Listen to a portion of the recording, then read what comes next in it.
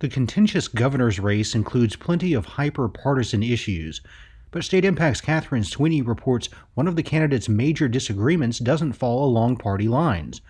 The winner will decide what health care looks like for more than 1 million Oklahomans.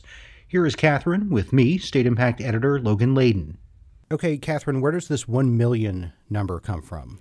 That's about how many people are enrolled in Oklahoma's Medicaid program, which we call Sooner Care. And most of them are kids. 2/3 of the children in Oklahoma are enrolled in Sooner Care.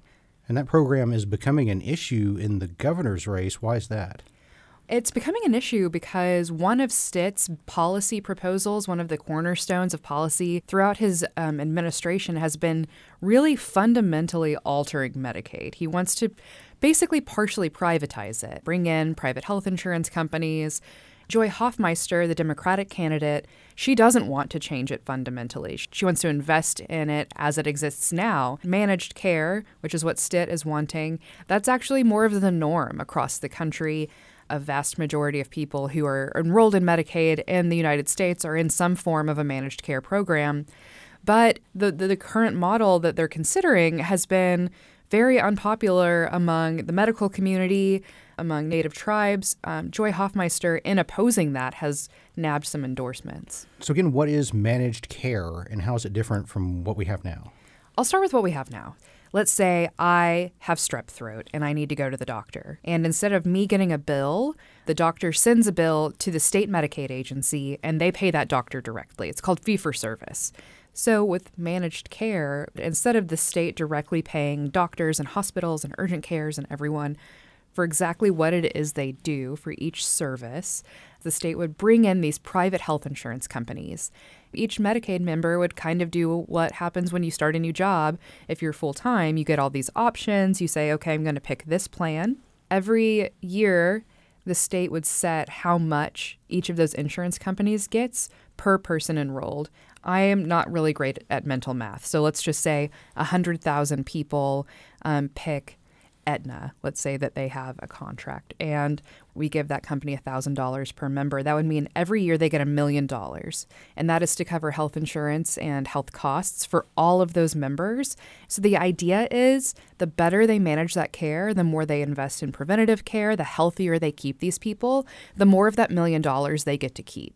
So there's one example that supporters always give. If somebody has a heart condition and their air conditioner goes out and they can't afford to replace it, extreme heat can exacerbate heart problems. It can make them have a heart attack, all these things. So supporters of managed care would say federal regulations won't let the state Medicaid agency go around buying air conditioners. But these insurance companies would have that flexibility. And there's a lot of things like that that they could be able to do that address what health experts and policy experts are calling social determinants of health. So all the stuff that happens before you ever get to the doctor.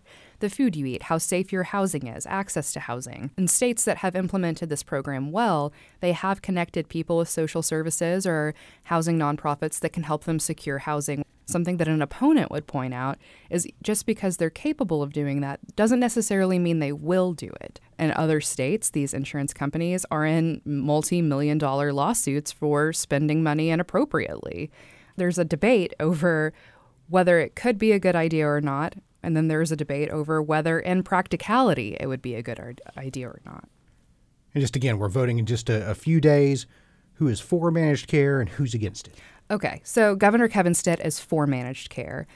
His argument, and this is true, that Oklahoma has horrible health outcomes. We are consistently in the bottom 5. His argument is if we invest more in Medicaid, we do more of this social determinants of health investment, these million people could get healthier, and that would drive our outcomes up. What Joy Hoffmeister is arguing is that it would not do that. She's saying that that's really just funneling money to these insurance companies that have a track record in other states of kind of sometimes fleecing the state government. That what we should be doing instead of investing and giving money to private health insurance companies, we should be investing directly in our state's hospitals and our doctors and our urgent cares. State Impact's Catherine Sweeney. Thank you. Thanks.